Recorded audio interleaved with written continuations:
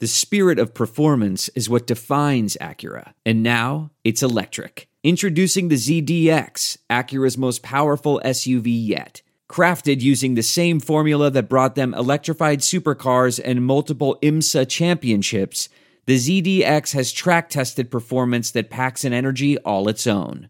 Unlock the energy and order yours at Acura.com. This episode of the Bears Talk Underground is brought to you by the Spotify Green Room, formerly known as the Locker Room app. Guys, Spotify Green Room is a live audio-only sports talk platform, free to download and use. Talk to me, other fans, athletes, and insiders in real time. It's perfect for watch parties, debates, post-game breakdowns, and reacting to breaking news. Share your own experiences on the app. Start or join ongoing conversations. Watch games together. React to the biggest news, rumors, and games. And, of course, I host a weekly show every Wednesday night at 7 p.m. on the Spotify Green Room.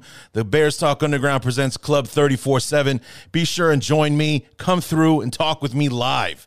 All you need to do is download the Spotify Green Room app free in the iOS or Android App Store. Create a profile, link to your Twitter, and join into the group. Follow me to be notified when my room goes live. And, of course, every Wednesday night, 7 p.m. Central, 8 o'clock Eastern, is when Club 34-7 hits the air. So be sure to join in on the fun, guys. You don't want to miss it. And be sure to follow me on the app so that you'll know anytime that I go live, because we'll be doing watch parties during the preseason. We'll be doing knee-jerk reactions during halftime during the season and things like that. Lots to do. This app opens up so many possibilities for interaction between me and you, my loyal audience. So be sure and download the Spotify Green Room app wherever you get your apps. Hello again, guys. Here we are, third and final NFC North preview, or NFC North opponent preview. We got one NFC North show left to do, and our good friend Lauren Cox will be with us on Thursday to help preview our beloved Chicago Bears for 2021. But before we get to the Bears, we got to go with our number one rival, the Green Bay Packers. And as we all know, it's been, thanks to Adam Schefter, drama got kicked into high gear on draft night when he went public with the fact that, what Green Bay and Aaron Rodgers have been going through all along during the offseason was about Aaron Rodgers' disgruntledness and not wanting to return to Green Bay unless some changes were made, and so on and so forth. And it's just been pretty much all the NFL landscape has been able to talk about when it's not talking about the draft or, Barkevius Minko and Richard Sherman and all the drama that those fools are getting themselves into these days. It reverts back to the Aaron Rodgers drama. Now, because of scheduling and things like that, Evan and I spoke to Evan first in front of Jeremy Reisman and Chris Gates, who we've already heard from for the Vikings and the Lions, respectively. So when Evan and I talked, it was the day before the opt-out date. So if you were going to opt out for 2021, Friday, July 2nd was the day. Evan and I spoke on Thursday the 1st. So, and it just so happens that because, obviously the Packers won the division last year. They're the last show we do in the NFC North. So some of the info we were talking about, you'll hear us refer to the fact that, the opt-out date is coming, but, Evan wasn't really concerned about the opt-out date. He turned out to be right about that. The date he's most concerned about is sometime next week when the Packers are supposed to report to camp. Will he show up? Will he be there? And what have you. So that's when Packer fans will start to get a little bit nervous if and when Rodgers doesn't show up for training camp when Green Bay reports sometime next week. So, but otherwise, we run through the team, and, despite his awful allegiances to the absolute wrong football team, Evan Western is one of my favorite guests to have on the show, and we love talking to him. So without further ado, let's go ahead into the third and final NFC North opponent preview episode of the Bears Talk Underground. Let's go ahead and get to it. Hang up the telephone, I hear the dial tone, ringing out loud and I don't. And in our last stop in our NFC North preview, before we get to our beloved Chicago Bears, of course, we have to talk about the Green Bay Packers. I mean, it just wouldn't be a conversation about the NFC North without Green Bay, unfortunately. And as always, our good friend from ACME Packing Company, Evan Western, is here to help us preview the 2021 Green Bay Packers. Evan, welcome back, man. Thanks a lot. Always a pleasure, Larry. It's always great to be here talking to you. So I heard a rumor. There's something going on with Aaron. Is it Rodgers, something like that? He was like, I heard he was like most valuable player last year, kind of thing. You heard of this guy? Yeah, he's pretty good. He's a pretty good quarterback from what I heard. Yeah. Is there something going on with him? I mean, I haven't heard a word about anything. I mean, the sports world is mum about the whole thing. Yeah, this has been quite the ordeal for Packers fans. Sure. It brings back shades of 2008 with the Favre craziness that year with the retirement and will he, won't he, and coming back and getting traded and all that fun stuff. So, yeah, it's that was not an experience that any of us were eager to repeat in any way, shape, or form. And kind of feels like here we are, 13, 14 years later, kind of feeling like history is repeating itself a little bit. So what I really want to know about the whole thing is not so much about, what have you heard about Rodgers and blah, blah, blah. It's like, how's the fan base dealing with this? I know you mentioned, it's kind of, echoes of what happened before with Favre before he left and all that kind of stuff. But I mean, is there, people that are, venomous towards Rodgers, like how dare you, or anything like that, or some people still drinking the Kool-Aid and hoping he comes back, or some people on the fence? I mean, is it all the above? What's going on with the fan base right now? Yeah, it's very individual. It depends on who you talk to. You've got the people who are just ready to kick him out of the nest and say, get the hell out of here. Calling him, a whiny, selfish, entitled guy. You've got other people who are kind of saying, I see where he's coming from, taking a little more middle ground approach, saying that, maybe a team should, give a little more credence to the thoughts of a guy who's won 3 MVP awards when it comes to, some of the personnel moves on the margins. And then you got, others who, they are full-blown kind of Rodgers supporters in this and think that, Brian Gutekunst and Mark Murphy have really mismanaged the whole situation and understand where he's coming from. And in my view, I mean, personally, I kind of fall somewhere in the middle. I usually try to look at both sides and I can understand some of what Rodgers is saying about some of the cultural things with this organization, some of the communication things that have happened. I really think, to me, the biggest problem that spurred all this on wasn't the drafting itself of Jordan Love last year, but I think it was the fact that there was no communication between the front office and Rodgers about that pick being either a possibility or, being something that was within the realm of possibility that might be a direction that they might go if the chips fall in that way. And so that lack of communication, This is it. We've got an Amex Platinum Pro on our hands, ladies and gentlemen. We haven't seen anyone relax like this before in the Centurion Lounge. Is he connecting to complimentary Wi-Fi? Oh my, look at that, he is! And you will not believe where he's going next. The Amex dedicated card member entrance for the win. Unbelievable. When you get travel perks with Amex Platinum, you're part of the action. That's the powerful backing of American Express. Terms apply. Learn more at americanexpress.com/withAmex. I want to tell you a story. It's a story about a scandal, broken relationships, gossip, rumors, money, corporate rivalry, and a broom.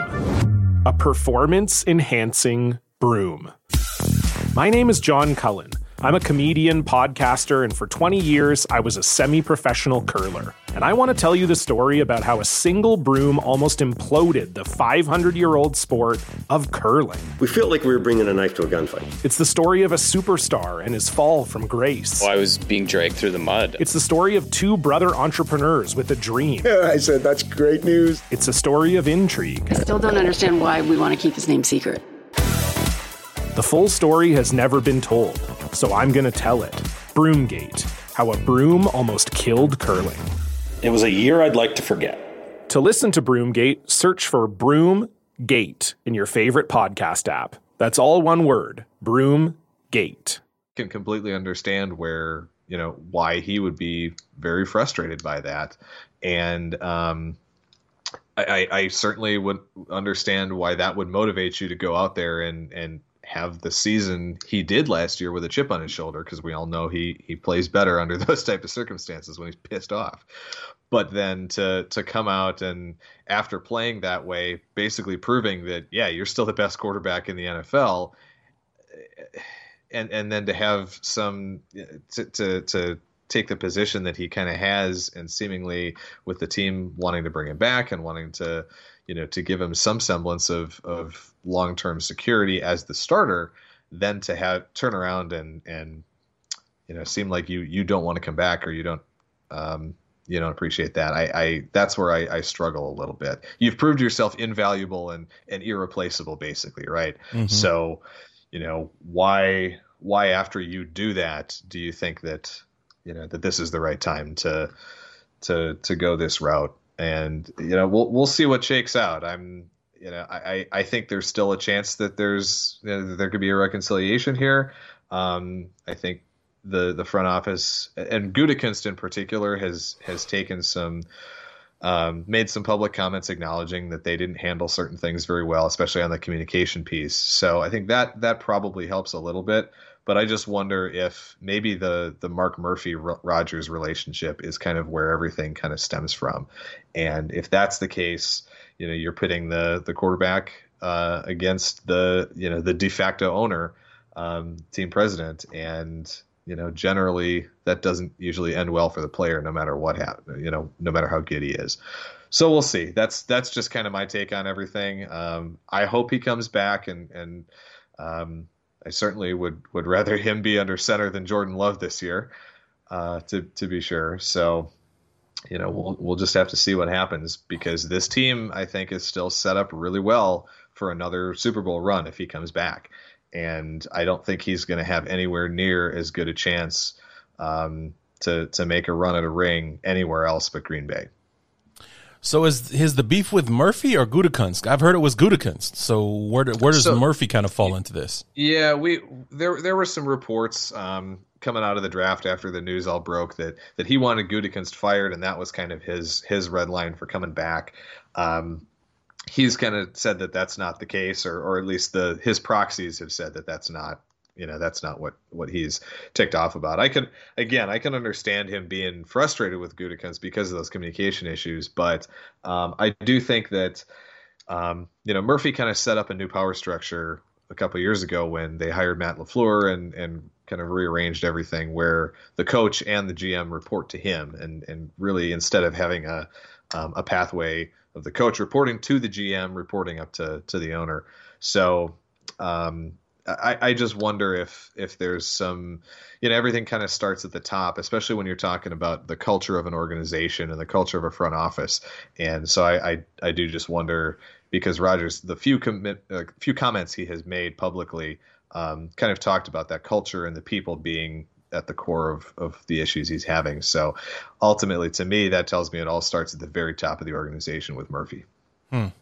Interesting. So just trying to read the tea leaves here, but Rodgers has been real coy and real careful in his words not to really give away anything about what his position is, or even really what he wants to see change to convince him to come back. So that's all we're really left with is trying to interpret the few things he has said, and that's just kind of where I land on things. Any Shailene Woodley haters out there? Like, he's got this new woman in his life, and all of a sudden he's making a sharp left and wants out of town. Yeah, kind of thing. Those are out there too. Especially with the fact that they, their relationship seemed to have, taken a real quick progression. So, he's had the same thing happened with his past girlfriends, with Olivia Munn and with Danica Patrick. I mean, you had the same kind of thing with both of those. Everybody kind of ragging on them for various different things. So, but yeah, there are those select few people who are complaining about that, but try not to give them more than a couple of brain cells worth of thought and just move on.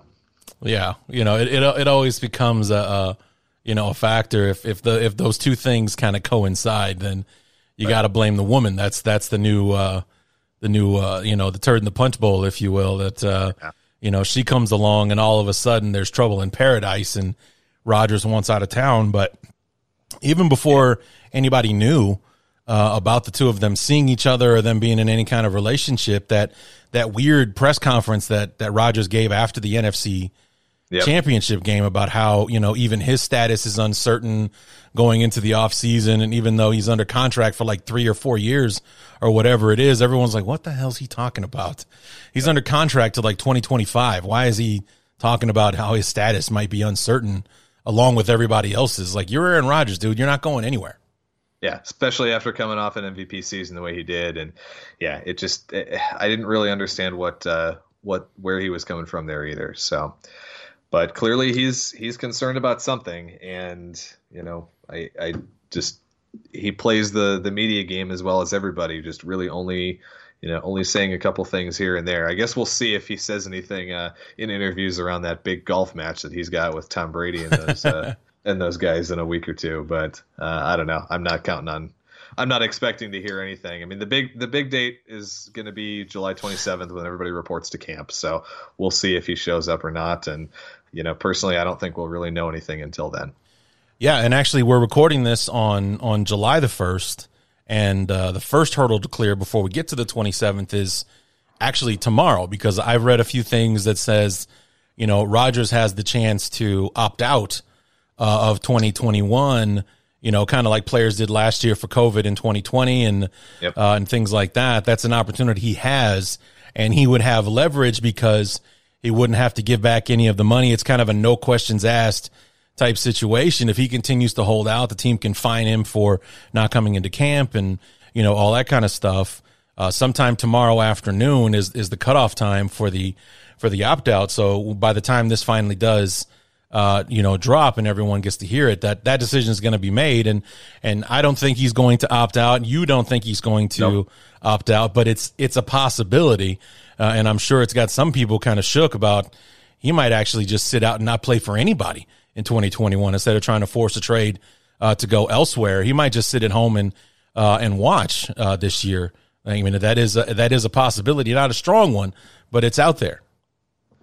Yeah, it's a crazy idea, and I imagine it'll be it's one of those deadline spurring action kind of thing. So who knows what conversations he's had with the team, if it's something that he's considering or not. And yeah, we'll find out. And like you said, by the time this goes live, we'll know. But I would be very surprised if he goes that route, though.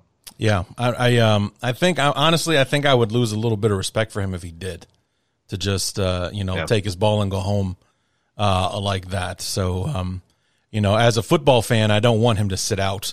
As a Bears fan, tell you the truth, I mean, it's a 6 in one and half a dozen in the other kind of thing. It won't feel real if we don't beat Rodgers. It's like beating the Packers is one thing, beating them with Rodgers is something else entirely. It says a lot more about the team if we beat the Packers with Aaron Rodgers instead of taking advantage of a Rodgerless Packer team. Right. Because he not only is he one of the best quarterbacks, if not the best in the league right now, he carries a lot of weight with him. Like, his absence is felt throughout the entire team. It's like you almost see the team lose a step when he's not out there. So it's like, as much as Rodgers not being there would kind of level the playing field in a division, it would be anybody's division to take this year if he does sit out. Personally, I would prefer that he is there, because beating him would say a lot more than beating the team without him. Definitely. Yeah. And, we still don't really know what we have in Jordan Love. We didn't get to see him play in any preseason games last year. Plus, right. Training camp was all completely locked down. So there was no real ability to judge him from training camp. So really the first time anybody got a look at him in a Packers uniform was during OTAs and minicamp this spring. Right. And I mean, predictably, he was inconsistent. He did have a couple of really nice days. There was one day in particular in minicamp that it sounded like he was just hitting everything, and it was all over the field. It was short, it was long, it was to the sideline, it was in the middle of the field.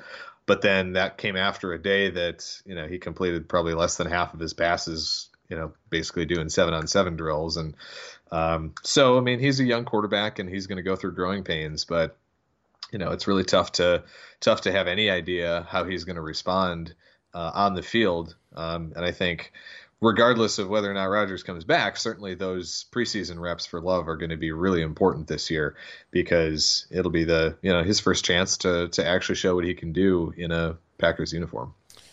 Yeah. So we last year they start out 4-0.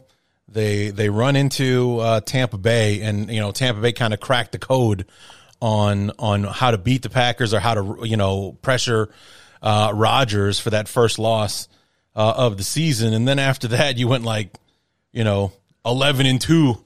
After that, just went through the rest of it, won 6 or 7 in a row at the end of the season, including beating the Bears twice. Thanks so much for that, by the way. You get past the divisional round with a nice win over the Rams. I didn't think it would be that easy to beat the Rams, especially with the defense they had last year. But then Brady comes into town, and that NFC Championship game, that was really something, and it all turned on that last touchdown right before halftime. That's where it really always kind of seemed to fall apart for Green Bay. I mean, the game was far from over, but that was definitely one of the deciding moments in the game. Yeah, I mean, that whole sequence from an interception that Rodgers throws over the middle of the field when Sean Murphy Bunting has a full handful of jersey, and very clearly by any Packers fans, to any Packers fans, I should have gotten called for holding or pass interference. Instead, they keep their flags in their pocket, and he gets an interception. Then 2 plays later, Will Redmond drops a easy pick that falls into his hands up along the sideline, that would have given the Packers the ball back, down 4, basically going to halftime. And then 2 plays later, they hit the big one over Kevin King to Scotty Miller, and it just all unravels from there. So yeah, it was absolutely a good competitive game early. And the Bucs did a lot of what they did in that regular season matchup. They got pressure on Rodgers with 4. One of the biggest challenges was that, the Packers had no David Bakhtiari in that game, in the playoff game. So that was a killer against the Bucs' really good edge rushers. But they were finding ways to work around that and at least get a little bit of production out of the offense. But yeah, that play, late in the first half, and then, the first or second play, the second half coming out and fumbling, and the Bucs taking it straight in for a touchdown. I mean, that was when, it really felt like it was over. And it was encouraging, at least, to see the team fight back and give themselves a chance to get back in it, because that they obviously had the field goal call from the 4th and goal at the 8-yard line or whatever it is, and that's one that that will go down in Matt LaFleur's judgment column, one way or the other. Everybody's kind of got their opinions on what they think about that, because no matter what, you've got to get the stop, right? Yeah. If you go for it and get the touchdown and then get the 2-point conversion, you got to get the stop. You don't get the 2-point conversion, you got to get the stop. Like, no matter what, you got to get a stop somehow. So I understand why he kicked the field goal. I still don't necessarily think it was the right call. Right. And obviously Rodgers didn't think it was the right call. If anybody watched Jeopardy, the one guy trolling him about that was pretty. Even I got to acknowledge that was pretty funny. Yeah. But it's a pretty genius move by the contestant. Yeah, that was pretty great. But it's so painful now. Again, that's 4 out of the last 7 or 8 years that the Packers have been in the NFC Championship game. The first time they've hosted one since 2007, and 4 in a row that they've dropped, and all pretty, except for that Seattle game, all of them, they got down in a pretty big hole early and didn't really, didn't really come back until this last game against Tampa. So the fact that they showed some fight and were able to claw back into that game was good to see. But you still got to get the job done, and they just spotted Tampa with too much. But I think based on what we saw in the Super Bowl, I think if the Packers make the Super Bowl, if they get by Tampa, they probably beat the Chiefs the way that game went. But what are you going to do? There's always next year, man. There's always next year. So, I mean, it was. I was intrigued by the way that it all went down. You have Aaron Rodgers and you take the ball out of his hands. I think that was the most surprising situation or the most surprising thing about going for the field goal instead of going for it on 4th and 8. Yeah, it's a risk, but it's the NFC Championship game, and you have the guy that you want to have the ball in his hands pretty much more than anybody else in the league. I mean, the only other guy you could probably want there instead of him was the guy on the other sideline. Right. He's as clutch as they come. He's as accurate as all get out, and you're going to take the ball out of his hand and kick a field goal and put your defense on the field. The defense that was kind of, struggling throughout the day, you're going to put the ball in their hands instead of who was literally the best player in the league that year. I think that's where it all kind of fell apart, and where, LaFleur didn't have much of a leg to stand on in the press, facing the firing squad of the press after the game. It's kind of hard to justify that move. I mean, you can reason it all you want, but the outcome is you took the ball out of Rodgers' hands and you lost the game. So, it's tough. All I can think of is that he was influenced by seeing the offense bog down inside the red zone a couple times earlier in that game. They had one sequence, I think, from the 6-yard line in the first half when Rodgers tried to throw 3 straight passes to Adams, and all 3 of them went incomplete, and they had to kick a field goal. Yeah. And then that same, that drive, it was 1st and goal from the 8. An incomplete pass to Lazard, then two incompletes to Adams again. And so I do wonder if, maybe LaFleur saw something where he felt like Rodgers was forcing something. Because, you got 5 out of those 6 pass attempts to Adams, all of them going incomplete. Maybe that influenced his thought process. And he did even say that, if they had picked up 4 or 5 yards, gotten inside like the 5-yard line, he would have left his offense on the field. But just sticking out at the 8-yard line was part of the thought process. So sure. I don't know. We can and have second guessed that whole sequence. All off season, right? I mean, that's the thing. It's gonna be brutal, right? If Rodgers' Packers career does end without him getting the football to give the Packers a chance to tie the game. Yeah. I don't know if that's better, worse, or the same as Favre's last pass as a Packer getting picked off in overtime against the Giants. But if that's how it ends, that's gonna hurt a lot too. Yeah, I mean, but that's the thing about going that deep into the playoffs and then essentially getting that close. When it doesn't go in your favor, you're going to second guess yourself until they put you in the ground.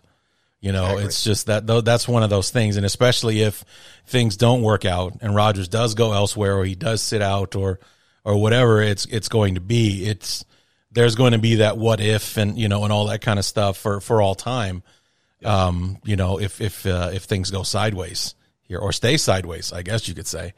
Yep. But the championship game doesn't work out, and somehow, I always said, let Brady come to the NFC. He won't be able to do it year in and year out in the NFC. Year one, he wins the NFC, goes to Super Bowl, wins it again. I'm like, oh, well, that's the end of that conversation because, I've been saying it, the parodyless AFC, it's him and the Steelers and the Broncos and the Colts every year. It's basically them against the field, and come over to the AFC where in 20 seasons they've sent 13 or 14 different teams to the Super Bowl and see if you can pull it off. I'm like, okay, year one, I'll go with Tampa Bay of all teams, and I'll go back and I'll win the whole thing. I'm like, okay, well, there goes my argument that you're not the greatest of all time anymore. You are. So I can't argue against, and I'll never even try, never mind the amount of rings that he has or anything like that. It's just, he went ahead. He's done it on both sides. So I'm done. Anyway. So looking forward to 2021 now. They're, kind of looking at this through two different lenses. There's with Rodgers and without. But, before we get to that, it looks like a typical Packer free agent signing, period, for you guys there. I found two names on the list. And I don't think either one, well, I know for a fact, one of them's not a starter, but, Devondre Campbell from the Cardinals, a linebacker, and then Blake Bortles, the quarterback from the Rams, is what I found. Meme, yeah. Yeah. To be though, that's your free agent haul for 2021. So it seems like, is that thanks to the COVID salary cap, or is Gutekunst taking a page out of the old book from Ron Wolf and those guys? Well, yeah, the salary cap crunch is a huge part of it, and if you talk to Gutekunst and anybody in the organization, they'll talk about retaining Aaron Jones being, their big free agent play this year, because he did get a nice new contract, nice 4-year deal. They structured it such that his cap hits this year and next year are really low in the 2 years when we're expecting that, the cap to stay low because of the COVID crunch. So him sticking around was a great thing. He's been a huge part of this offense the last 4 years, especially the last two with Matt LaFleur really leaning on him as the number one guy. I think a lot of Packers fans assumed that he was gone by the drafting of A.J. Dillon in the second round last year, and just the financial situation that Green Bay had. But yeah, for them it was nice for them to find a way to bring him back. They were able to get Kevin King back, which, depending on which Packers fan you talk to, is either, losing him might have been addition by subtraction. Sure. But, he's still at least capable of good play. Whether or not he can put it together is a different story. But, so you've got those two additions. But yeah, Campbell is the one name to note as far as outside additions. I do think he'll be probably in the starting lineup at one of those two inside linebacker spots from day one, probably alongside one of the rookies from last year, either Kamal Martin, the 5th round pick, or Chris Barnes, the undrafted guy. But and I think that kind of goes along with the letting go of Mike Pettin and the acquisition of Joe Barry as the new defensive coordinator too. Yeah. He really puts his schemes or the defenses that he's worked for have done a good job with getting good linebacker play out of not necessarily awesome talent at the linebacker position. So we'll see where that goes. But Campbell's he's a big, long, fast guy, toolsy guy. And they seem to like him in coverage, even though his coverage numbers aren't very good throughout his career. So we'll see what happens there. But yeah, in general, it was your typical Packers offseason. Keep a couple of your guys, see a couple of them walk, try to plug the holes that open up with the draft, and kind of see where it goes from there. Yeah, because that was the thing. It's like I've got two names on as far as like coming in, and then I've got 9 going out. Corey Linsley, Christian Kirksey, Lane Taylor, Jamal Williams stayed in division with the Lions. That should be interesting, but it's, then you got Montrevious Adams, Perry Nickerson, Tim Boyle, Raven Green, but it's like Lane Taylor, Christian Kirksey, Corey Linsley, and then Jamal Williams. Those are subtractions. Those are guys that saw playing time and, were starters for you guys last year. Yeah, Linsley was the All-Pro center on the All-Pro team last year. So losing him was absolutely a huge blow. But there was no chance that the Packers were ever going to be able to keep both him and Jones for this year. And fundamentally, Linsley just priced himself out. He played so well last year and really the last couple of years. that there was just really no way that the Packers were going to be able to afford to keep him around. And the other thing with the Packers is when it comes to offensive linemen, they always tend to let the guys walk just a little bit on the early side. They did it with Brian Bulaga last year. He went to the Chargers too. Then again, Bulaga was hurt most of last year again. Right. So that one you can argue they made the right call on. Lindsley is, I think, just turned 30. So Packers generally don't like to give big long-term contracts to offensive linemen after their 30th birthday. And so, I wish him well. He's been a great player for this team, and, he's been a great guy in the locker room. So we'll see. We'll see what happens when they move on, and it'll be interesting to see what the battle looks like across the offensive line, filling in for him, especially because it looks like there's a rookie probably going to be getting that job from day one. Yeah. Speaking of which, we can go into the draft, the Packers, because of their finish. We're picking 29th, so in the bottom half or the bottom quarter of the first round, number 29 overall, they take Eric Stokes, a corner out of Georgia, and in the second round, the rookie you were talking about, Josh Myers, the center from Ohio State, who used to snap the ball to my new quarterback. And I don't know if you saw the clip. I believe it was his quarterback coach that asked him who his center was in college, and he's like, Josh Myers. He's like, yeah, did he get drafted? He's like, yeah, by the wrong team. And he's like, which team is that? He's like, the Packers. It's like, so that endeared him to a lot of Bear fans, although I'm sure he didn't know he was being listened to. I don't know if he was mic'd or if the coach was, but either way, that clip got out there and the Bear fans were like, yep, he gets it. So we love him. And, but it's like Josh Myers, second round pick, Ohio State. You say he's a strong candidate to probably take over the spot? Yeah, throughout all of OTAs and minicamp, he was playing center with the first team offensive line. So it certainly seems like they like him enough to give him every opportunity to win the starting center job from day one, which is really interesting because the Packers have a lot of interior linemen with a lot of versatility. And so I'm a little surprised that we haven't seen a little more of like Lucas Patrick or even Elton Jenkins playing a little bit more center with that first team line to try to get these guys some reps. But I'm hoping that that's just a case of, Myers looks so good right out of the gate that it looks like he's ready to just grab that center job and run with it and keep some of these other guys at the positions that they're already familiar with. And I mean, Jenkins was, an all pro caliber guard last year. He's got the ability to move out and play a little tackle, which the Packers might need depending on Bakhtiari's injury if he's back for week one. But really that offensive line up and down is going to be a really fascinating group to watch in training camp because they've got a ton of guys. You've got a couple of guys penciled in as starters, but you've probably got two jobs open for for day one. Again, with Bakhtiari probably missing a couple of games to start with the ACL. So you figure you got maybe two starting jobs open to win in training camp, and they've got like 10 or 12 guys for maybe 8 or 9 spots.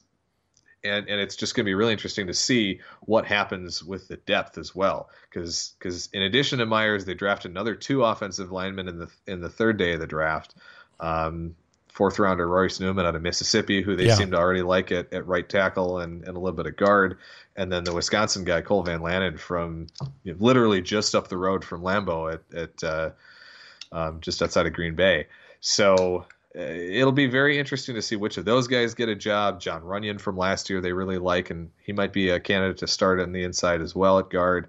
So that's probably, aside from the quarterback drama on the field, I think the offensive line is one of the more interesting position groups to watch in training camp this year. This episode of the Bears Talk Underground is brought to you by the Spotify Green Room, formerly known as the Locker Room app, guys. Spotify Green Room is a live audio-only sports talk platform, free to download and use. Talk to me, other fans, athletes, and insiders in real time. It's perfect for watch parties, debates, post-game breakdowns, and reacting to breaking news. Share your own experiences on the app.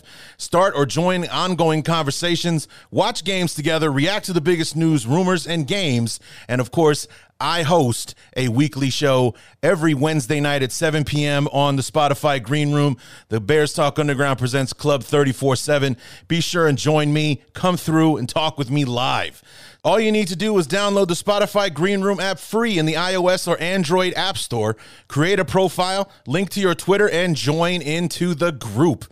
Follow me to be notified when my room goes live. And, of course, every Wednesday night, 7 p.m. Central, 8 o'clock Eastern is when Club 34-7 hits the air. So be sure to join in on the fun, guys. You don't want to miss it. And be sure to follow me on the app so that you'll know anytime that I go live, because we'll be doing watch parties during the preseason. We'll be doing knee-jerk reactions during halftime during the season and things like that. Lots to do. This app opens up so many possibilities for interaction between me and you, my loyal audience. So be sure and download the Spotify Green Room app wherever you get your apps.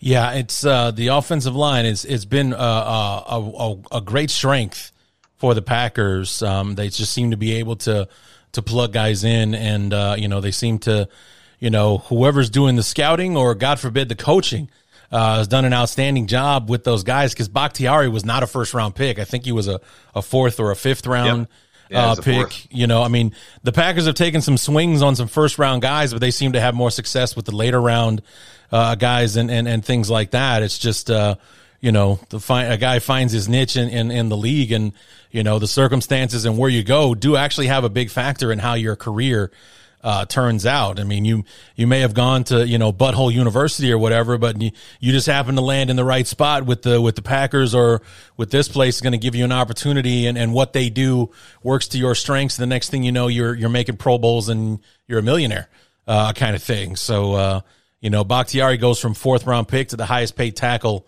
in football, making what quarterbacks made a few years ago before their salaries got crazy.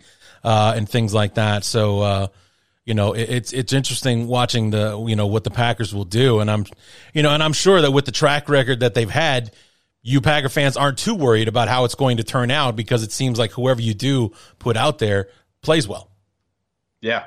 Yeah, absolutely. The hope obviously is that Bakhtiari comes back early, but there's certainly enough talent on that line to hold down the fort until he gets back. And you mentioned the coaching. I think Adam Stenovich, the O-line coach, and Luke Butkus, yes, that Butkus, yeah, as the assistant O-line coach, have really done a great job in the last 2 years of getting these guys ready and moving guys around a ton too. That's been one of the biggest challenges is they have had a few injuries here and there these last 2 seasons, and have moved guys around. Billy Turner's played 4 different positions, I think.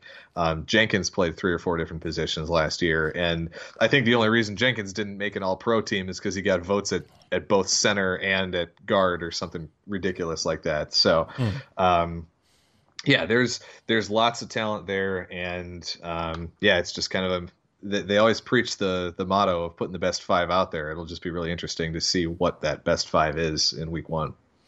Before we move on from the draft, talk to me about the first round pick. I mean, there was a big, how do you do made last year about, not only because the Packers took Jordan Love, they traded up to get him, the whole 9 yards. It was one of the bigger, or deeper wide receiver classes last year. This year seemed to be like it was better than last year's, and still they go with a corner instead of. There were actually some pretty good receivers still left on the board when the Packers were picking at 29, and still, they don't go for another first round receiver. I think somebody mentioned, how long it's been since the Packers took a receiver on day one or whatever. And, they go with the corner instead of the wide receivers. Like, what was the thinking there? Because I don't think corner is a concern for you guys, is it? Yeah, there is long-term depth concern at corner for sure. Okay. Jair Alexander obviously is tremendous, but I mentioned Kevin King coming back. I mean, he's only back on a 1-year deal, and I think Stokes gives the Packers a real bona fide candidate to be, a bookend corner opposite Alexander, especially if, he's got a little bit of a 1-year window to learn and kind of come into the starting lineup, transition in with King still there. So that was definitely a position that Packers fans had our eyes on. As far as the receiver class, I think a little bit of the same thing happened this year that happened last year, in that the guys that the Packers really liked as round 1 guys got taken shortly before the Packers were on the clock. And specifically, I'm referring to Minnesota's Rashad Bateman, who went to Baltimore at 27. I think he was the guy that if he was there at 29, I think the Packers take him and are ecstatic about it.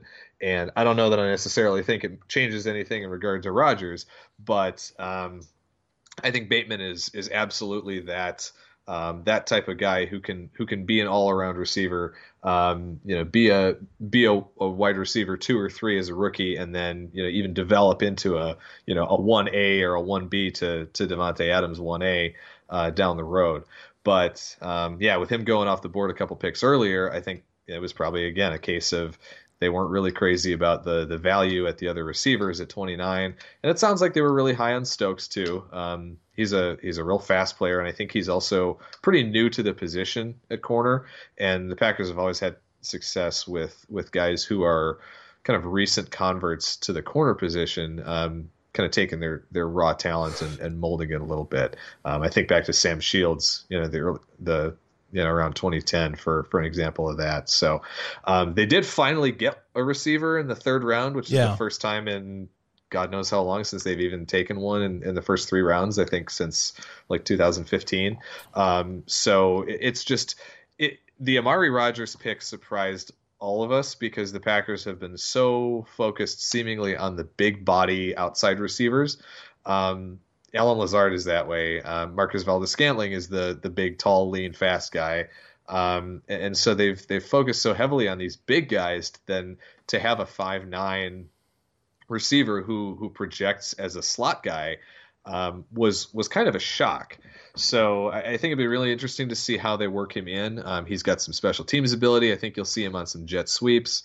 But he's also, he might be short, but he's not small. I think he's 5'9" and like 212 pounds or something like that. So he's built like a running back, and he's got a little bit of that running back ability to break some tackles. So I think it'll be interesting to see how how they work that type of player into the offense for Matt LaFleur, considering he hasn't had that more prototypical slot receiver type on this Packers offense in the last couple of years. So we move on to the schedule, and because it's Green Bay, that's littered with the national TV appearances. And when I was looking at it yesterday, seeing a lot of 3 o'clock starts, 4 o'clock, for you in the East Coast or the Eastern time zone anyway, a lot of 4 o'clock starts and things like that. I think going to Chicago like week 6 is like a rare exception that you're playing at noon, as opposed to pretty much every other thing is the national game of the week on Fox, whoever they just happen to be playing. But you start on the road at New Orleans, and then home for Monday Night Football with the Lions. Then Sunday Night Football after that on the road at San Francisco, home for Pittsburgh, at Cincinnati in the first 5 weeks. So it's an interesting start to the season because having already spoken to everyone in the AFC North, the opinion of the Steelers right now is not high, except for obviously the Steeler fan. And the 49ers may or may not be the team that they were in 2019 now that they're healthy and back again and, all that kind of stuff. The whole Trey Lance, Jimmy Garoppolo drama, I'm interested to see how that's going to be playing out, or if it has already played out by week 3 when they see you guys. The Lions with Jared Goff and, this new attitude that Dan Campbell at head coach brings in. Drew Brees not with the Saints anymore, and obviously the Bengals are the Bengals. So in that 5 weeks, you're either going to steamroll through it, just looking at what each team doesn't have compared to what they probably did a year ago, or maybe the 49ers give you guys a game, maybe the Steelers are still the Steelers and whatnot. It's an interesting opening section to the schedule. Yeah, definitely. Only having one divisional game in those first 5 is also kind of interesting too. But the Packers have not had great success in New Orleans up until that big win last year in week 3. Yeah. So regardless of, again, who's quarterbacking there, that's going to be a tough game. But yeah, that's going to be an early, getting off to an early start, I think, is going to be important, because there's a section kind of leading into the bye week where you've got some really tough tough competition. In the middle part of the schedule, I think. Yeah. And I think the Packers really need to jump out to a good start. 4-1 in that first 5, I think, is what they would like to get to, based on those matchups before they run into that first game against Chicago in Week 6. Yeah, I mean, it's a tough schedule either way, because obviously your schedule is pretty much the same as ours as far as who you're playing and things like that. It's like all but like 2 or 3 teams our schedules are identical. You've got the AFC North and the NFC West, same as we do. And the NFC West sent 2 teams to the playoffs last year. Arizona could have been a third, and the team that finished in 4th place was the defending NFC champion that was ravaged by injuries last year. So who knows how that division is going to turn out. I mean, maybe they just beat the hell out of each other and cancel themselves out, or, they become a strong division or stay the strong, currently I think they have the best division of football right now. The AFC North, on the other hand, sent 3 teams to the playoffs last year. And, the Bengals with Joe Burrow, were kind of peaking at the time that he got hurt. But, early on, like week 10, week 11, they were really kind of hitting their stride offensively, and then he goes down. It's interesting to see. It's not an easy schedule. There are some patches here and there, but for the most part, neither team, the Bears, the Packers, the Vikings, the Lions, don't really get much of a break this year, because we have 2 of the tougher divisions in football on our schedule. So, after the first 5 weeks, you're at Chicago, home for Washington, who, out of all the teams in the playoffs, no disrespect to Green Bay, gave Tampa the toughest game in the playoffs last year, which was very surprising. I mean, I don't know if it was a home field advantage type of thing, but it was, they did not go quietly for being a team that had a losing record going into the playoffs and everything. And I will say on Washington, I do think their defense is legit. Yeah, for sure. That is a really, really good defense that they've built there. So if, adding Curtis Samuel to Terry McLaurin and getting Brian Fitzpatrick in there, I think that was those were some good moves that they made to shore up that offense a little bit, to put just enough points on the board to help support that defense. So that's not a gimme at any point either. Right. And then at Arizona, Kyler Murray and the talents that they have out there, they got AJ Green, they add that to DeAndre Hopkins and Christian Kirk out there. It's that's going to be interesting, not to mention JJ Watt on one side, Chandler Jones on the other. That's going to be a tough day too.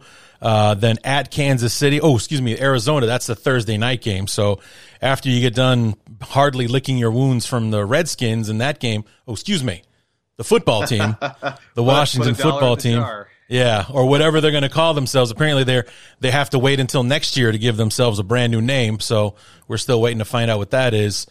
Quick turnaround Thursday night football at Arizona. So not only is it a Thursday night game, but you got to go on the road for it as well. And then at Kansas City, after that's going to be a tough, and that's just a regular day game. I was very surprised to see that didn't end up on national TV. Maybe it'll be one of those late afternoon national TV type games, and I think that's what happened there. Yeah. I think Fox wanted to claim that one as their, one of their games that they absolutely wanted to lock in. So I think that's where that one went. Sure. And then you're home for Seattle, at Minnesota, home for the Rams before week 13, which I believe is the latest that you can have a bye week, which is the inverse of last year, where you had the earliest bye in week 5 last year. So you're flipping the script this year. But Chicago, Washington, Arizona, Kansas City, Seattle, Minnesota, Los Angeles before the bye. It's like I said, a gauntlet. Yeah, that is a gauntlet, and it doesn't get any easier after the bye. You get the Bears on Sunday Night Football after the bye. You're at Baltimore, home for the Browns on Christmas Day. That sounds fun. And then Minnesota at home, and then stop me if you've heard this before. You're finishing the season against the Lions. In Detroit, no less. In Detroit. This is a shocker. I was like, why do they keep doing that? Why? I don't know. It drives me nuts. I think this is 5 out of the last 6 years. I think at least the Packers have finished with Detroit. At least, man, because we're going back to Minnesota. And the other thing is, we're not flipping. Minnesota will be coming to Chicago or anything. Right. No. We're going to Always Minnesota. in the Dome. Always in the Dome. Last game of the season. And Chris Gates from the Daily Norseman pointed out to me last year that, maybe the Bears weren't their Week 17 matchup last year, but Minnesota was on the road the last 2 weeks of the season, so we were their last home game last year. So the NFL found a way to make that a thing for the Vikings again last year. So we didn't finish out the year out there, but we were their last home game of the season, and now we will be again. Like you said, 5 times in the last 6 years, or like 6 out of the last 8 at least, something like that. Yeah. It's ridiculous. Ever since Goodell decided that week 17, now week 18 should be a divisional matchup, these 2 matchups have been pretty much locked in. That pretty much that entire time, which is kind of boring. Yeah, agreed. I think that's one where they should have that as part of a 3-year rotational schedule. Agreed. They, work that into the schedule calculations and have it start rotating as to, who's playing where at which stadiums. Because I'd love to, even if we have to play Detroit, like give us a game at Lambeau in Week 17. I think only one of those 5 or 6 games in the last 8 years have been at Lambeau. So I feel your pain there. Yeah. Well, I mean, it's just, you have these 2 classic stadiums, Chicago and, you got Lambeau and Soldier Field.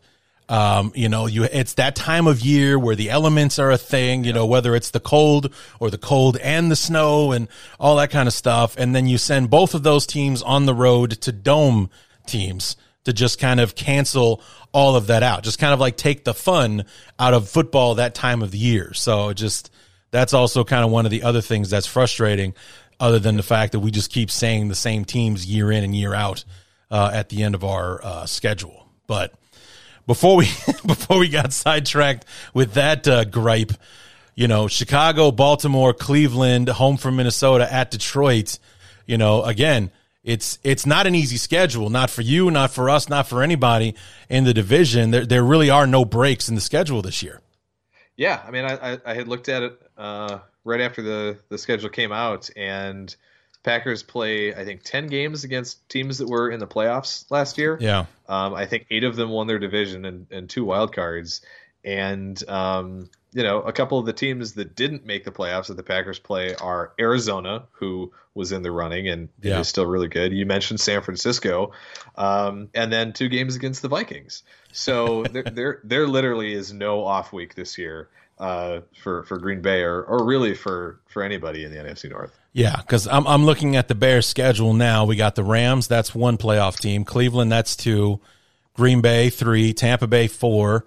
Pittsburgh, 5. Baltimore, 6. Arizona, 6.5. Green Bay again, 7.5. Minnesota, Seattle, 8. And, so that's 8, and that's just us. Yep. And we also, like you said, have the 49ers on the schedule and, and things like that. So it's just, even for a team that was 8-8 last year and is looking to try to bounce back and whatnot, the schedule just might not allow it this year. Yep. So it's going to be a rough one. Yeah. Yeah. And this extra game, how are you feeling about that? I always really loved the elegance and the simplicity of the schedule rotation that the NFL had since going to 32 teams, 8 divisions, and the 16-game schedule. It was perfect, right? You had your 6 divisional games. You had 1 full division from your conference, 1 full division from out of conference, and then the other 2 games rotated between, the other divisions with the teams that finished in the same spot. It was predictable. It was clean. It gave just a little bit of added challenge to division winners, but not so much to really overly penalize them. And I loved it. And it seems unnecessary to me. I don't know. I like the elegance of the patterns, and so that was nice to have in the past. But I get it. They want to add an extra week onto the regular season, get all that extra TV money from having an 18th week of the regular season instead of a 4th week of the preseason.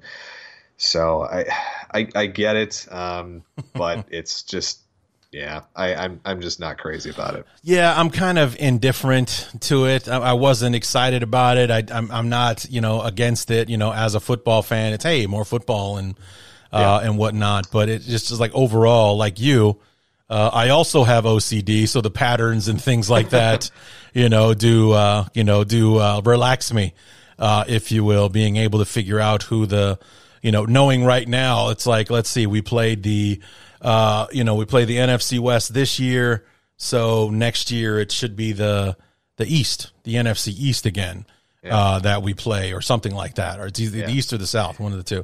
So, and I mean, I guess we still get that rotation. Yeah, adding this extra kind of weird game with an off rotation with the other conference, it just. I don't know. It just kind of muddies it up a little bit. There's all kinds of rotations going on with that one game. You're rotating between the divisions in the AFC. It's whoever finishes in the same place as you, but also what's rotating is the home and away aspect of it as well. So we're at the AFC West this year, whoever the same place finisher was, and you guys lucked out. It was Kansas City. Congratulations. Yeah, joy. Yeah, and you're at Kansas City, probably one of the only other places outside of like Seattle and Lambeau that people fear to go to. So you get to go to Arrowhead and play the Chiefs. So that should be fun. And, and so next year we're at home against whatever division I guess falls in. Would it be the AFC East or, whatever? Actually we play the AFC East next year. I think it's the South next year. So maybe it's the South, but so we're home against the same place finisher against the South, and then on the road against the I don't know. So yeah, that's the kind of thing where they're just being a little too fancy with it, I guess. And so I was like, okay, 17th game or whatever, but like you, it's an odd number. It doesn't, sit even, and, you can't divide the season up into quarters anymore. Yep. The first 4 weeks, second 4 weeks, so on and so forth. You got to throw the fifth week in there somewhere to kind of, break it up proper and things like that. So yeah, I'm not 100% on board with it, but we get an extra game. So there you go. Yep. But I look at the schedule, and we talked about there's not a lot of easy games in it. It's like, I hate to say it, but you got Cincinnati and the Bears back to back. Because of your luck over Chicago, that's probably your softest part of the schedule all year is those two games back to back like that. So, because Minnesota has always been a tough out in Lambeau. Like, I don't know what it is about those Packer-Viking games in Lambeau Field that, you guys barely beat Minnesota, or last year, Dalvin Cook goes bananas and just runs all over you guys. That's not a gimme game for you guys at all.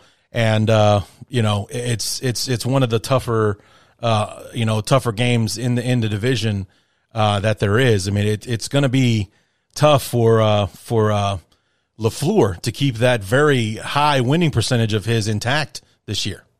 Yeah, definitely. And I mean, it's just going to make it that much more difficult if Jordan Love is under center. So we'll see. I just, like I said, I said my piece about that. As a Bears fan, it'd be great if Rodgers was gone, because that would level the playing field and pretty much open the entire race up to anybody. It's like, whoever wants it, go get it. Whether it's Green Bay repeating without Rodgers, or everyone else, making a play for it. Hell, it might be enough motivation for the division to get really interesting this year. But it's like, I think it would still kind of be bittersweet without Rodgers there, to win the division without him there and things like that. I think it would be obviously it'd be a much bigger accomplishment to win the division if Rodgers was playing. So, I would prefer that he's there, and I'm sure you feel the same way.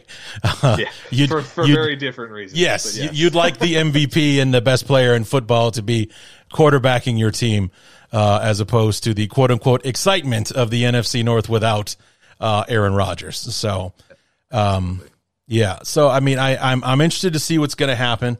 I think tomorrow's deadline for the opt out will be much ado about nothing. And then, like you said, it'll all be about, biting your fingernails to see if he reports on the 27th. I mean, it's not the same thing, but Bear fans are kind of wondering if Eddie Goldman's going to show up to training camp, because he skipped the mandatory workouts and all that kind of stuff. And he's been dead quiet about his intentions and if he's going to be there, or sorry guys, relax, I was just working out privately, or anything like that. He released a video where he is working out and he is wearing Bears gear. So that's a reason for optimism. But until he actually shows up, he hasn't shown any indication that he's coming back, other than, some literally like 12-second video of him, doing, what are they called? Deadlifts. He did a couple of deadlifts wearing a pair of Bears shorts, and like, okay, so he hasn't thrown the clothes out. He still, still considers himself a Bear, I guess. But until he walks through the doors of Hallis Hall on the 31st, when the Bears report, it's, he's not there yet, kind of thing. So, I mean, it's not on the same level, but, we have a guy that we're worried about as well. So we'll see what all shakes out. But when you look at the schedule, did you play with wins and losses? What were you looking at if you were playing that game this early on in the process?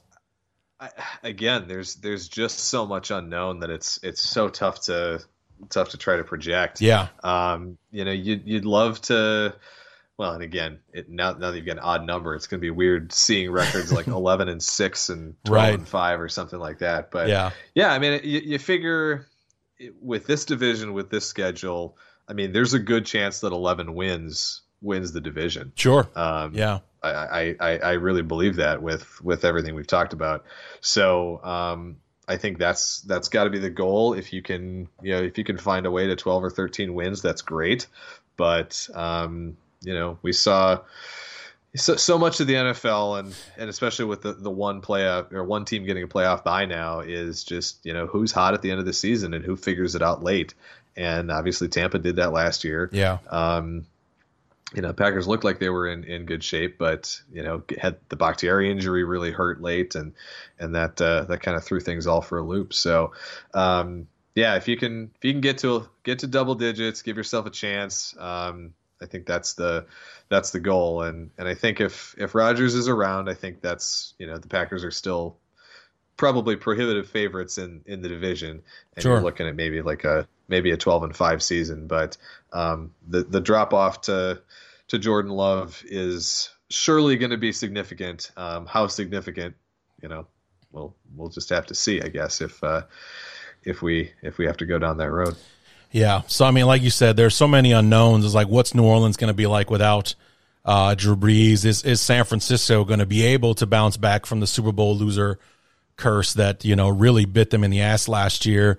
Is everyone right about the Steelers and them not being a contender in the division this year? Ben Roethlisberger stayed 1 year too long, and, all that kind of stuff. And, what are the Bengals going to look like in year two? And, can they figure out the thing for Burrow and all that kind of stuff? And, I think the most interesting question out of those first 6 games, who's the quarterback going to be when you come to Chicago to play the Bears? It's like on both sides, quite frankly. I mean, is it going to be Jordan Love versus Andy Dalton, or Jordan Love versus Justin Fields, or what have you? It's been an interesting roller coaster for me as far as Justin Fields goes, because of course the day he was drafted, it's let's go the Pat Mahomes route. I don't care if we see him play one snap in 2021. Let's protect this kid, let him learn, because once the job is his, it's his until the wheels fall off. I mean, that's when you take a guy that, you trade up to get him and all that kind of stuff. That's all it is, So Andy Dalton could make one mistake and boom, he's off the bench. And then Justin Fields will make a million mistakes before they replace him. That's just how it's going to work out. That was me. That's the camp that I belonged to right after we drafted him. Then I started doing these interviews, and literally everyone that I've spoken to about Justin Fields and all that kind of stuff, their excitement to see him play has turned me to the dark side. Right now I'm like, I'll be the one in that first preseason game against the Dolphins. If Andy Dalton skips ones off the ground, get him out of there. That's it. Get him out. To hell with this. let the kid go out there, let him learn on the fly. He can learn and play at the same time. I've fallen into that category. I want to see him play as soon as possible. If he's the future, let the future be now. Let's go. This is not Mitch Trubisky. We're in much better hands this time around with Justin Fields, and we have a better team around him than Trubisky, God bless him, started with when he joined back in 2017. So, the sooner he can play, the better for me. It's like I still have like that little 10% sliver that's like, yeah, let's be patient. Let's let him learn, let him watch. And, Andy Dalton's a competent guy. He's been in the league 10 years. He can help us win some football games, and, he can learn and blah, blah, blah. And it's like, but most of me after talking to everybody is like, nah, screw it. I'm with you guys. Throw him out there. Let's see the kid play. He looks good in that uniform, man. Let's see him play in it. I can't wait. So, yeah, I'm excited about it. So, yeah, it'll be interesting. I mean, living in Columbus, I'm no Ohio State fan, but I do watch a lot of Ohio State games. My girlfriend is an OSU grad, so I've gotten to see him quite a bit. And man, when he is on, he is impressive. The Clemson game, I just that was one of the best pieces of quarterbacking I've seen from a college quarterback in a long time. Yeah, he was a warrior in that game, man. Yeah, even after he took that shot and he had the rib thing, especially after he took the shot, right? I mean, he was still delivering the deep balls on the money that whole game. Yeah, and frankly, Packers fans were getting real excited about that game, about the possibility of Chris Olave being in green and gold next year, and then he comes back for his his senior year next year, which had a little bit had all of us bummed out a little bit. So sure. Yeah, who knows? Maybe he'll be a Packers first rounder in 22. We'll see. Maybe he'll break the streak at 20 years, I think. There you go. Well, man, I look forward to the season. We won't get a chance to talk to you until October, which is earlier than last year because we didn't play you guys till week 12 last season. Yeah, so we'll at least be able to get to see you early on in the season to preview that first matchup, which will be in Chicago. I know you're not a Bears fan, but do you have any opinion on the Bears in Chicago or Arlington Heights? You want to weigh in on that at all? I don't have enough of an opinion. Okay. I'm actually planning on trying to get to Soldier Field for the first time this fall, but not for the Packers Bears game, actually for the Wisconsin Notre Dame game. Okay. Is my goal. But no, I mean, so many teams have moved outside of the so-called city limits that I would be more upset from a Bears fan perspective of leaving a historic stadium like Soldier Field than necessarily the city limits aspect of it. So as a fan of a team who also plays in a legendary historic stadium, that would be what I would be more disappointed by. Right. And, the thing about Soldier Field is that before they renovated it in 2002, it was already a landmark. It was a national landmark. So they basically couldn't touch the stadium. Like they tore the guts out of it and then built the spaceship on top of it. Kind of thing. And in the end result was we lost about 6,000 seats to the brand new setup because we had about 67,000 before. We're down to 61.5, which gives us the prestige of being the lowest capacity stadium in the entire NFL. The only team that ever beat us was the temporary LA Chargers playing in a 30,000 seat soccer stadium before they moved into SoFi, which has significantly more than 61,000 seats in it. Yeah. So, it would suck for the Bears not to be in Chicago. It would suck, like you said, even more for them not to be in Soldier Field.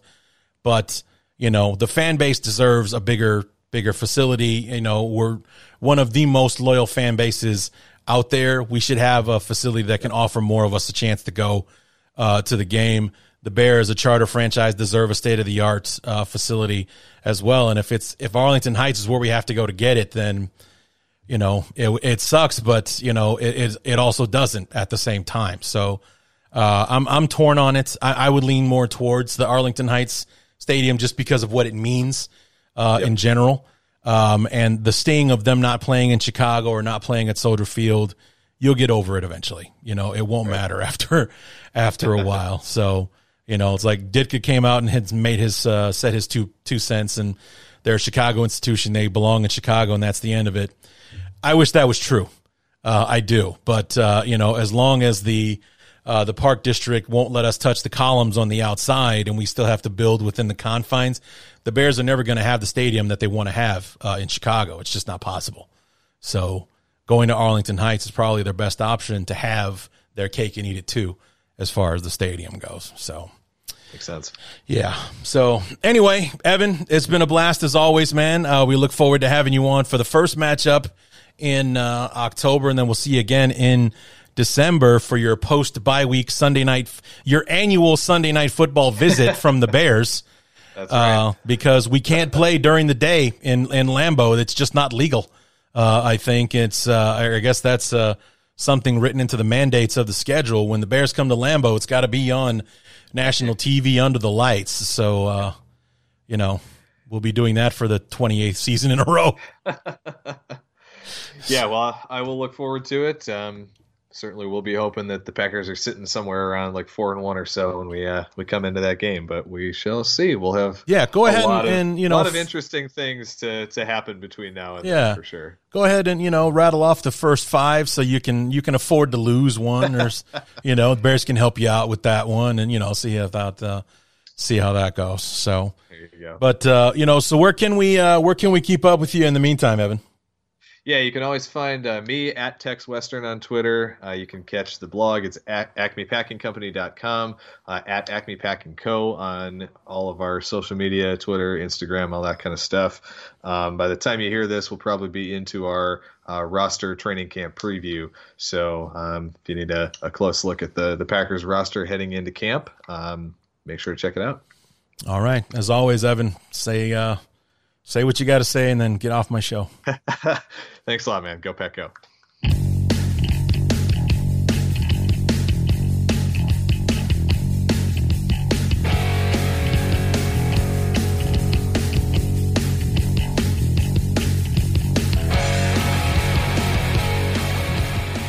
So there you have it, guys. 14 opponent preview episodes, one for each of the teams that we are playing in 2021. And that's, of course, in the regular season, because, of course, we're going to go all the way. Right, guys? Right? Right, guys? Right? I mean, you know, just guys? No? Well, all right. Well, maybe next year, right? Maybe next year? Okay. There you go. Yeah. When 2022 comes around and Justin Fields is starter from the beginning, you know, but Andy Dalton, you know, he might do some things. It's just... All right, I get it. It just, anyway, you know. All right, enough. Anyway, it's just, sorry guys, it's just me playing with the pads. It's late at night and I'm bored, and so I'm just, you know, I was going to say I was playing with myself, but I wasn't doing that, I swear to God. Anyway, want to thank Evan Western for coming on the show and helping us preview the Green Bay Packers, so we're able to close the book on all of our opponents now. We move on to the 15th and final episode of the series, and we'll be talking with our good friend Lauren Cox from Locked On Bears to preview our beloved Chicago Bears. And guys, I've already recorded that episode. Get comfortable, you know, get a drink, have some chips, maybe some popcorn, maybe even a sandwich. You know, you never know, because Lauren and I were able to squeeze it down to about 2 hours, talking about the Bears and the possibilities. And you know, we start with the press conference from January and work our way all the way through the disaster that was the offseason right up until draft night, because we haven't talked to Lauren since before draft night, and everything that's gone through since then, the concerns that we do have, the low-key good moves that Ryan Pace has made besides his masterful trading on draft weekend, where, you know, going into draft night, of course, we all thought that Ryan Pace was the worst general manager in the history of football.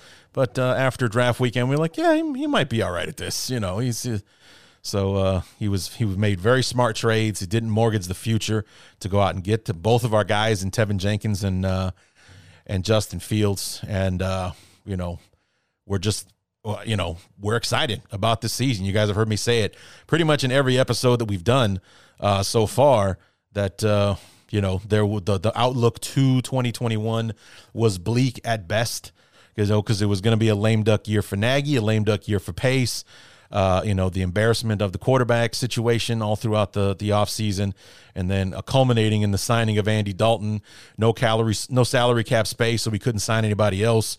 Talking about trading away Akeem Hicks, had to let go of Kyle Fuller, and all the rest of that stuff. It was just bad across the board until we get to draft night, and then all of a sudden we make these trades. We didn't mortgage our future to do it, and all of a sudden, the future looks brighter regardless of who's going to be leading us to it in the general manager and coaching area. We got Justin Fields. We got Tevin Jenkins. They'll be here after those guys are gone, and I can't wait to see what they'll be able to do for us. So Lauren and I talk about that. And actually, guys, I was able to make the AFC and NFC preview episodes happen. So next Monday and next Thursday, we'll have 2 more episodes, one for the AFC, one for the NFC, and our good friend Ross Jackson from Locked On Saints, who also does Locked On NFL for the Locked On Podcast Network. We'll be back for both shows. We'll be previewing both conferences to basically lead you right up to training camp, because I think next Thursday will be what, the 30th? I think so. And I think the Bears report on, no, it'll be the 29th. Next Thursday will be the 29th. That will be the NFC show. Next Monday, the 26th, will be the AFC. And, that'll take us to training camp. And then you'll have a little bit of break, about a couple weeks, 2 weeks. And then I'll be back to review Bears-Dolphins for the first preseason game of the season. I'm really, really looking forward to that. So I don't know if I'm going to do anything in the interim. I have an idea, but I got to see if I can get my guest to come back on the show to talk about it. And otherwise, So come on back Thursday for myself and Lauren. We'll be previewing the Bears. And until then, my name is Larry D, and this has been the Bears Talk Underground.